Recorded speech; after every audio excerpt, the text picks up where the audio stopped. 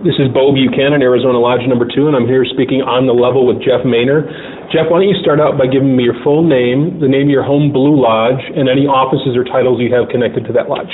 My name is Jeffrey Davis Maynor. I'm a member of St. James Lodge number 47 in Baton Rouge, Louisiana. I'm also a member of Milford Lodge number 117, which is also in Baton Rouge. This year, which is 2016, I'm serving as worshipful master at St. James, and I've been the secretary at Milford Lodge for the last 3 years. And today the occasion of our discussion is we are at the VMap Conference for Scottish Rite for the Southern Jurisdiction in Phoenix, Arizona. Tell me a little bit about this event. So this is one of 3 workshops that we're doing around the country this year, and we're promoting and looking for new ideas for VMap, which is a Valley Membership Achievement Project. It's a concept that the Scottish Rite put together starting 2 years ago, where we went out and asked the membership, hey guys, we want to talk about membership. We know we have a problem retaining members and getting new members, so what are your ideas? What works for you? What do you do to get somebody in? We took all those ideas, and somehow, because I can't say no to the Sovereign Grand Commander, I got appointed to this committee to help curate and shepherd the ideas into a workable feature, and I'm currently serving as the chairman of that committee, which I'm not sure if I was elected by the other members because they thought I'd do a good job, or I was elected because I wasn't really paying attention when they said, you know, if anybody wants this, take one step forward, and everybody else took a step back. But I love doing it. It's one of the most fun things I get to do in Masonry, because I get to, you know, this year especially is a lot more fun because I'm getting to go to these 3 workshops. I was in Houston 2 weeks ago. I'll be in Charlotte 2 weeks from now, and I get to meet brothers from all over the country. And to me, that's one of the most fun things we get to do in Masonry. Traveling is the best. That's it. Yeah. I mean, so tell me, there's so many questions I want to ask you. I'll forget some, but I'll start with the basics that I usually do. Is I want you to go back to when you first heard of Freemasonry. Do you remember when that was? Oh, absolutely. My grandfather actually was my mom's dad was Grand Master of Nevada in 1960. Wow. And when he went out of office as Grand Master, he became Assistant Grand Secretary to the guy who had been Grand Secretary for like 30 years. And then my grandfather took over for him when he actually turned 90 and decided it was time to retire. And my grandfather took over for him and was Grand Secretary until 1984. So he passed away when I was 6, but most of my early childhood memories are hanging out around the Grand Lodge building in Reno, Nevada. In the office? Oh, yeah. Well, my mom was a teacher. My dad was an electrician. My grandmother was a retired school teacher. My grandfather was a retired pharmacist who had run a cattle ranch after he retired.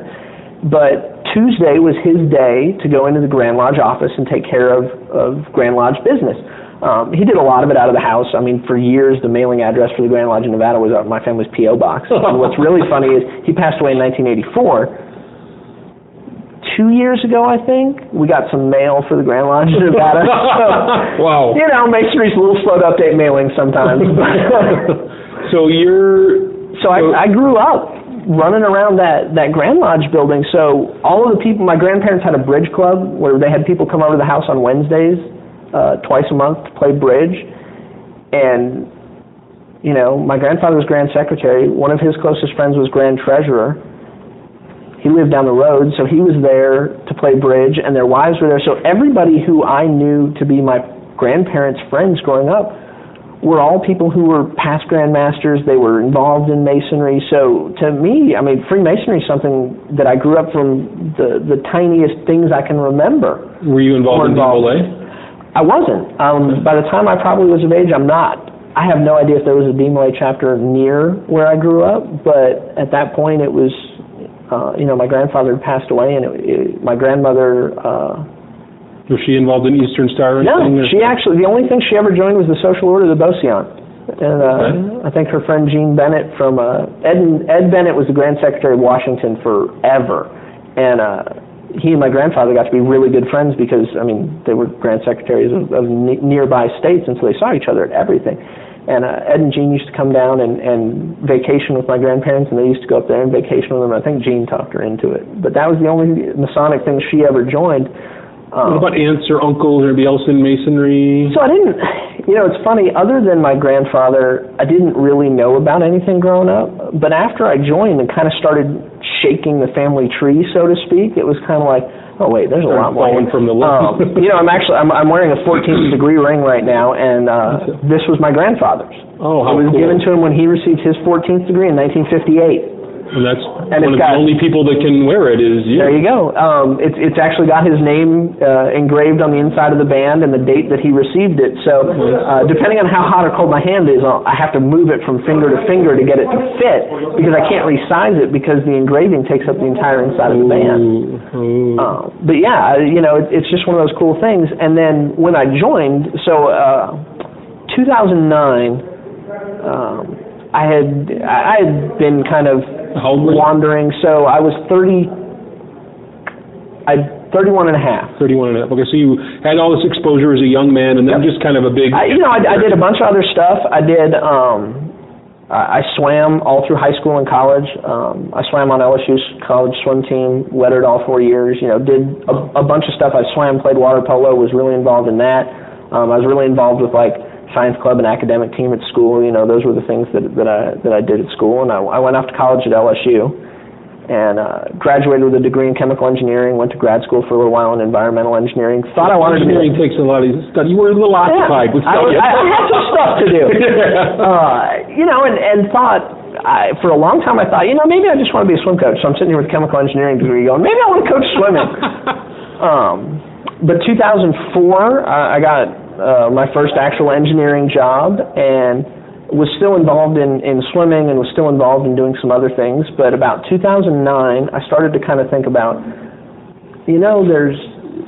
felt like something was missing. It was like, I'm not really doing anything.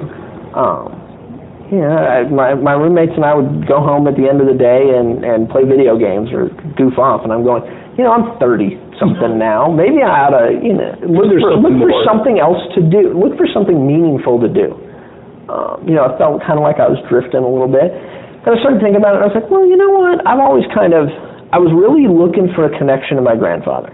I mean, he passed away when I was little, but I had all these great memories of him, and I knew that masonry was such a huge part of his life that I thought maybe that by joining I could find a connection to him. I was just really looking for kind of that.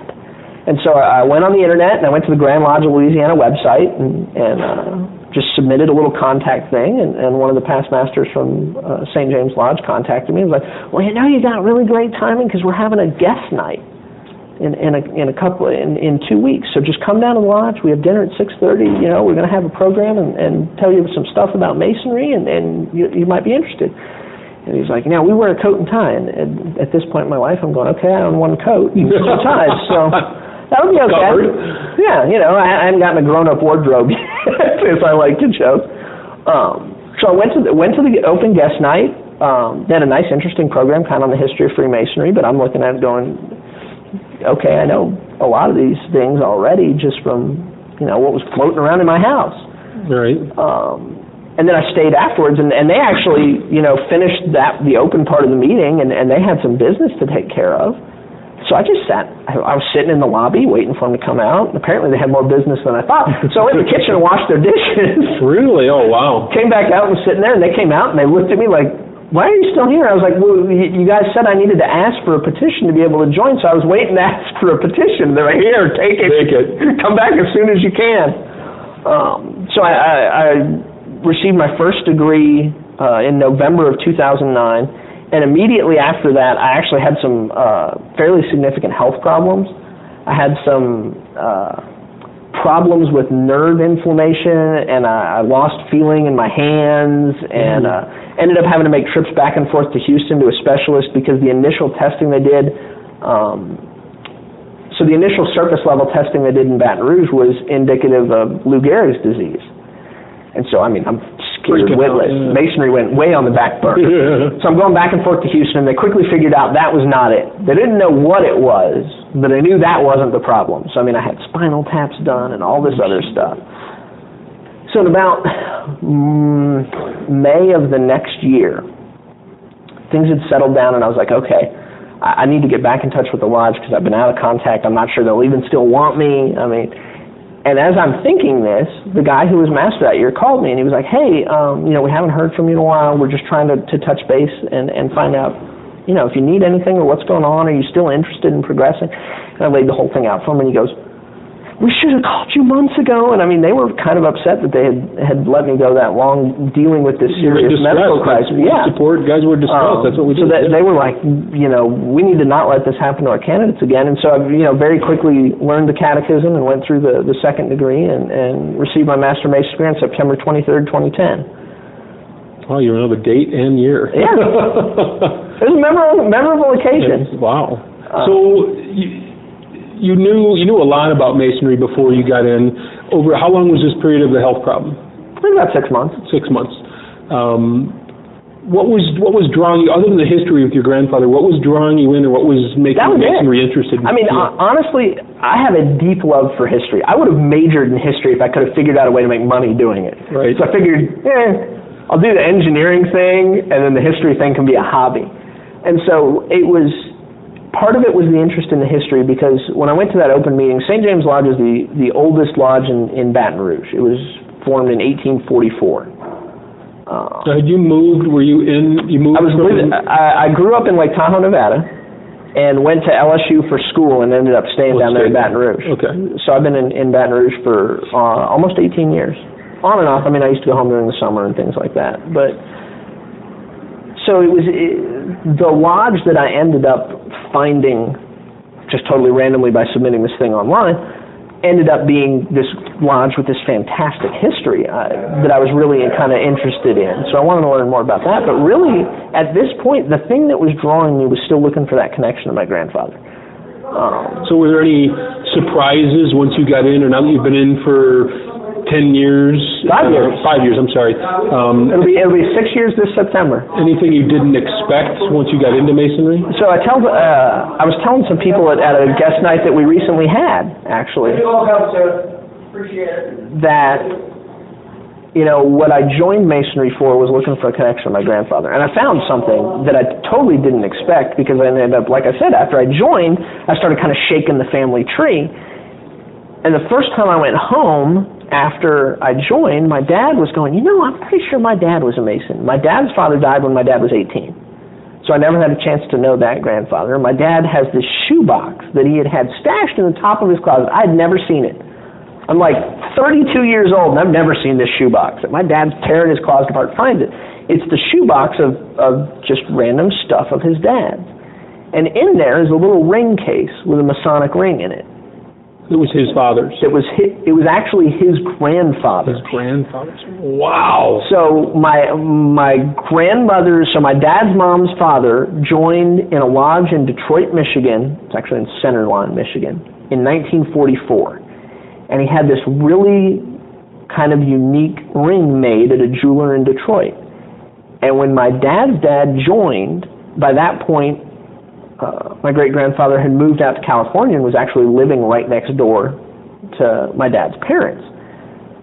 And so when my grandpa Bob joined the lodge, his father-in-law was serving as Tyler at that time, and gave him the ring and got a new ring for himself. Wow. And it's just totally random that my dad still had that. And so that's the ring I wear a lot of the time. So you have that ring now? I have that ring, cool. And so I swap rings between my two grandfathers' rings. Did you ever ask your dad why he didn't join? My dad and I actually, right after he gave me the ring, we got to talking about why he never joined. Especially like right after my parents got married, they met while my mom was living in Southern California, and they moved back up to my mom's hometown. And at that point, this is like 1977. So his father-in-law is the Grand Secretary of Nevada. The guy who gave him a job when they first moved up there was at that point Grand Senior Warden of Nevada. So everybody he's affiliating with is a Mason. He's got a pedigree. He could walk in, yeah. And we got to talking, and he goes, "Well, I was always waiting for them to ask me." And and you got to remember, this is the 70s. We lost an entire generation of men because they thought they were waiting to be asked. And in Europe, I think that's still the case. They have to ask you, but in America and we can make neutrally worded offers in Louisiana. That's kind of where we go. But we got to talking about that, and he said by the time I figured out that I needed to take some initiative to get in, my dad had gotten really involved with volunteer firefighting. He was the chief of the local volunteer fire department for 25 years. So he had gotten really involved with doing that, and because I was swimming, he was really involved with officiating swimming. He ended up going to the top national levels of officiating for swimming. So that was what he poured his passion into, was those officiating swimming, and because that meant he and I got to go to meets together, and then the volunteer fire service. But we always say that men are Masons in their heart before they're actually Masons. There's actually this great lecture in Louisiana about how there are 4 kinds of people in the world. There are people who are Masons both in name and nature. They've joined the fraternity and their nature is that of true Freemasons. There are people who are Masons in nature but not name. They've never joined, but everything about them exudes Masonic principles. And then there are the people who are Masons in name but not nature, and the people who are neither in name nor nature. And my dad was definitely one of those guys who was a Mason in nature but not in name. I always like to say I was a Mason for years and I didn't know it. Yeah. Until I discovered Masonry. Exactly. We actually just had a guy join my lodge, and what drove him to join was his father's Masonic funeral. Was what finally made him call and say, I was really impressed with the funeral service you guys did, and this has been something I've been interested in for years, but I never knew what to do about it. So what do I do about it? And I said, you come and have dinner with us at our next lodge meeting, and we'll fill you in on the whole thing. And so after his first degree, he actually was in tears going, I wish I had done this while my dad was still alive. So they could have shared that? Yeah. So my dad just never joined, and even after I joined, he was kind of like, I've reached an age in my life, and my dad had fought cancer for 8 years of a lymphoma leukemia combination that most people have a 2-year survival rate. So we like to say we got 4 times as much time with him as we should have. Wow. And at that point, he was going, I'm dealing with this and I'm doing this, and it would be cool, but that's going to be your thing. But he was really proud that I had taken that step because, like I said, when we started looking, it was like, he found that he had this scrapbook that he had never really looked through and understood, but his mom's side of the family came from Ohio, and back into the Civil War generation, they were all members of lodges in Ohio. We started shaking my mom's side of the family tree, and all of her aunts were in the White Shrine of Jerusalem and the Order of the Nile and the Eastern Star, and so it's like, both of my grandfathers were Masons. 3 of my 4 great-grandfathers were Masons. It's just more history than you thought you had. Huge amount of history that I didn't even realize. Did your dad come to any of your initiation as worshipful master or your ceremony? So my dad passed away in December 2012, right before my wife and I actually got engaged. He went. It was funny because he never let chemo slow him down at all. I mean, when he was going through a really bad set of chemotherapy and they had him on all these steroids and he couldn't sleep, he took up woodworking, and he'd go out in the garage at 2:30 in the morning and just work on wood because he didn't want to disturb my mom. And he went on trips, he and my mom would just go, I want to go to Mount Rushmore. I've never been. Let's go. They'd pack up the car and drive to Mount Rushmore. That's cool. I want to go look at the leaves. They'd pack it. I mean, he had a little oxygen concentrator to help with the breathing problems he was having, and they'd just go. And they did whatever. And like I said, we got 4 times as long with him as the doctors would have thought we would have gotten. So is worshipful master, this is your worshipful master this year? Yep. A lot of times worshipful masters 25% of the way through my year. 25%. Usually you have a plan or a theme, or what's your year about? So I actually, it's funny because, most people I talk to are like, it's 2 months before their installation. They're going, I don't know what to do. The year I was installed as junior deacon, Bill Moeller, who's the Sovereign Grand Inspector General for Scottish Rite in Louisiana, was going to be elected Grand Junior Warden of the Grand Lodge. And so I did the math and figured out that if the years went according to the way they should, he would be Grand Master the year that I was going. He would be Grand Master while my installation as Worshipful Master would occur. So I asked him then, I was like, if this all goes according to plan, will you install me? And he kind of looked at me, this kid who's been a Mason for less than a year, and he's going, yeah, sure. Yeah, I'll do it. If that happens, I'll do it. And that was kind of how I got to know Bill and got more involved with doing some of these Scottish Rite things. But so I've been planning what I wanted to do for years, and it's kind of shifted over time. But my theme is fulfilling the promises of Freemasonry. And it's not, everybody has heard the rumors and the legends of Masonic obligations and things like that. And we all do make promises when we join Freemasonry of things that we're going to do and not do. But at the same time that the candidates are making promises, the lodge is effectively making promises to the candidate. Right. We're making promises to our members of what it is that we're going to do as Freemasons. We're making promises of, we're going to take care of your family if anything happens to you. We're going to take care of you if anything happens to you. We're going to provide information and knowledge. And so this year at my installation, with big public installation, we had about 80 people there. My mom was able to come. It was a really special night, but I had all of the officers just wear plain white aprons. We didn't wear the officer aprons for the installation. And the reason I said that was when we give a man an apron as an entered apprentice, we make certain promises of what that apron means and what that tie between the new candidate and the existing membership means. And I think that sometimes we always remember the promises that we made of what to do and not to do, but once we're members, we sometimes forget the promises that we've made to those candidates of things that we're going to do because they're not spoken in the same fashion. And so my theme for this year in my installation speech was about how we need to remember those promises and those ties and work on fulfilling all of those promises. So one of the things that I've instituted is we take 5 minutes at the beginning of every meeting after we've opened because everybody's got it doesn't matter how old you are, you got a cell phone. I got 90-year-old guys in my lodge that have a cell phone. So I took and got a stack of index cards and printed the name and phone number and birthday and Master Mason anniversary date of every member of my lodge on an index card. And I put the lodge at refreshment and I set an egg timer for 5 minutes and we pass out random cards and everybody takes out their cell phone and calls just to say hi, just to check up on people. In lodge? In lodge. We just put the lodge at refreshment, pull the cell phone out and call. Say, hey brother, I'm up here at the lodge, we got a meeting tonight. We're just calling to check on you, say hi, see how you're doing.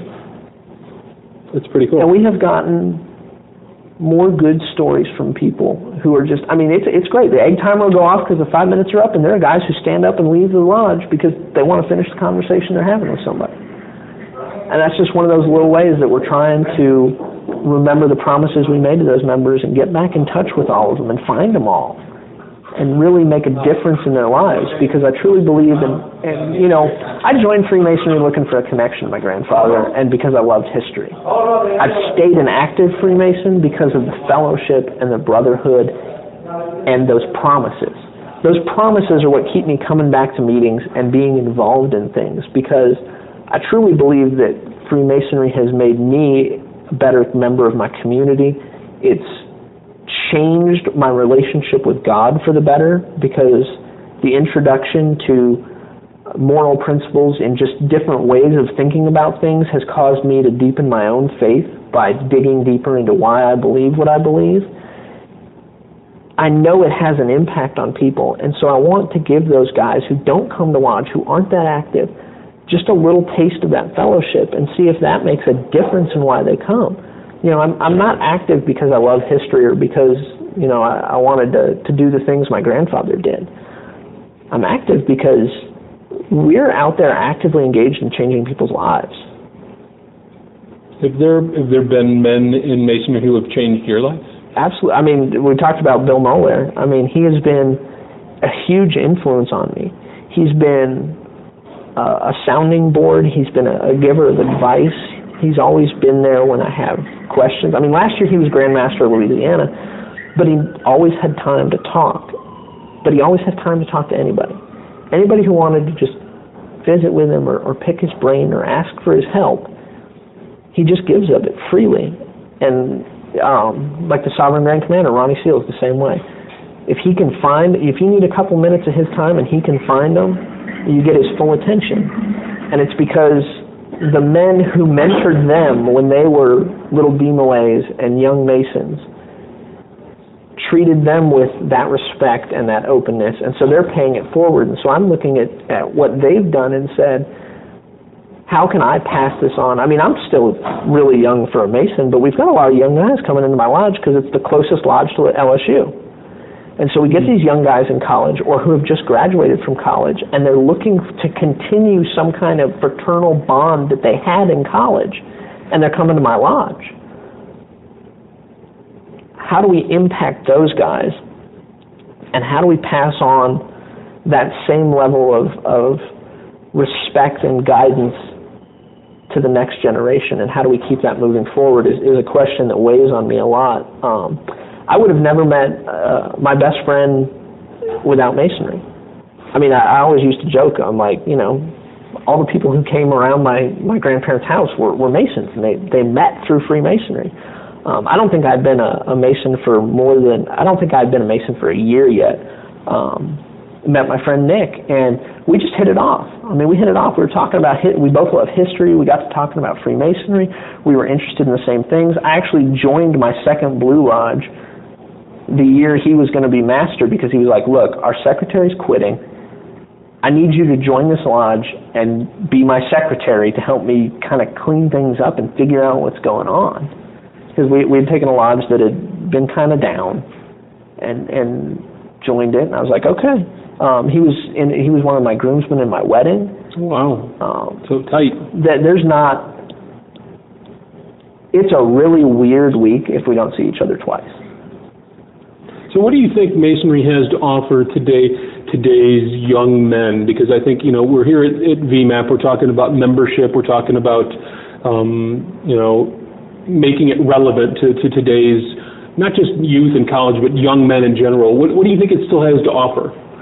So I think, you know, the International Master Counselor was talking today about how young men are, young people in general, they don't come and ask how to do things. They look it up on the internet. But there are some things that you can't learn from a YouTube video. There are aspects of how to actually be a man that you can't learn from the internet. And Freemasonry has always been, you know, that shorthand that everybody uses but nobody really digs into of taking good men and making them better. Well, you're a young man, you're heading out into the world. The definitions of what being a man are that you get bombarded with by culture are confusing, they're odd, they're all over the place, you don't know what you're supposed to act like, you don't know how you're supposed to be. And the young men that I've spoken to have come into my lodge or come and visited, they're all looking for something. They all realize that they've got a hole that's missing and they're not sure what it is. And I think for a lot of them it's having the ability to just have fellowship with a group of other men. Psychologists have done a ton of studies about the need that men have for male bonding. Men need to have time to develop as men. And you look at any old tribal societies that aren't hugely developed, you've still got this older men mentoring younger men, but you still have this male bonding where the old men learn things from the younger men and the young men learn things from the older men, and there's just this great interplay of communication and growth. And I think that's what we still have to offer. It's not, you know, Freemasonry is not about the titles or the accolades or, you know, getting as much regalia or as many lapel pins as you can. It's about that one-on-one communication or that small group communication or that opportunity to just be together with other men. The article I wrote for this month's Lodge newsletter was actually about the Psalm verse, "Behold how good and how pleasant it is for the brethren to dwell together in unity." And I don't think that means that we just don't quarrel with each other. It actually means that we celebrate each other's triumphs, we share each other's woes, and we share kind acts with each other, trying to promote the welfare of each other. It's a community of men, and in today's world, you have what people think is interconnectivity with, oh, I've got 700 friends on Facebook. No, you don't. You have 700 people you talk to on the internet. Right. And there is such a huge difference between the community aspect of a virtual community and the community aspect of a true community of people that you see and that you know. You can have some deep conversations with people on the internet, but do you truly know them? Because they could just be, I'm going to mess with this guy and write this, and you think it's a deep conversation, and they're just fooling with you. But when you actually sit down with another man or a group of men, and you have a conversation about anything, principles of morality, you sit down and you have a conversation about you're talking to a guy who's been married for 50 years, and you're a guy who just got married. Yeah, there's a generational difference. Yeah, there's a huge difference in what the expectations were when he got married and what you got married. But you know what? He's probably learned a thing or two. And you might not have met him otherwise. You might not have had the opportunity to meet that guy. There are so many men that I absolutely would never cross paths with if it hadn't been for Freemasonry. And they're some of my closest friends. They're the guys who I know if anything happened to me would do what my grandfather's friends did for my grandmother. After my grandfather passed away, I don't remember a week that didn't go by without some Mason knocking on the door just to check on her for years. It wasn't like they were only there for a month. They were people who truly cared about my grandfather, and as a result, they truly cared about his widow. The guy who took over as Grand Secretary after my grandfather passed away was constantly just checking on her. How you doing? Do you need anything? And he was such a good friend to her. And so I know that the guys that I've had an opportunity to meet in Freemasonry, I know that they would do that for my wife if anything happened to me. I know that they would, my wife and I just had our first kid 13 months ago. And, congratulations. A little boy named Calvin.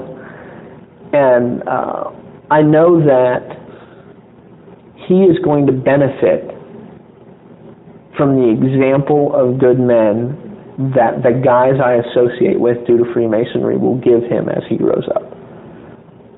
You look at the community of people that help raise your kids, and who are the influences on your children, and who do you want to be the influences on your children? And between the people I've had the opportunity to meet with in our church and the people I've had an opportunity to meet with in the lodge, I know that he is going to see a lot of good examples about how to grow up and be a good man.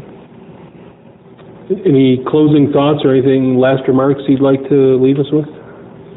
I think that a lot of people, the Grand Lodge of England did this survey a couple years ago, and they found that 96% of people who have an opinion about Freemasonry have a favorable opinion. The problem was only 6% of people had an opinion. Wow, okay. We've gone from being something that everybody knew about. You used to give directions in small towns by go to the Masonic Lodge and turn left, to being something that is, we're seeing the resurgence due to things that are not true, like Dan Brown's book and the National Treasure movie and a couple other things like that, where we're seeing a resurgence of public interest in Freemasonry. And I think that our future is growing that public awareness of who we are and what we are. The Grand Commander put it pretty well in his allocution at the 2015 biennial session, where he said, when we get it right, we really get it right. We support men who have just lost their wives. We support wives who have just lost their husbands. We pick men up when they've fallen down. It doesn't matter what mistake they make. They're still our brothers, and we're there to pick you back up and help you. And I have found so much inner benefit from Freemasonry that I can't imagine it doesn't remain relevant forever. But that key is going to be, how do we inform the people, the general public, how do we get the good face of Masonry back out?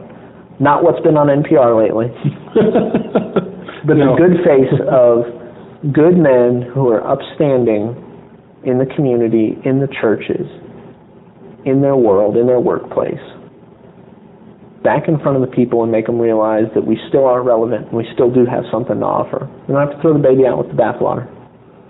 we're there. We're still relevant. And I wouldn't, I've only been a member for less than 6 years. I've been a Scottish Rite Mason since October of 2010, and I wouldn't trade one day of the time I've spent in Masonry because it's been remarkable. Well, thank you very much for taking the time to talk to me today. Happy to do it. This has been fun.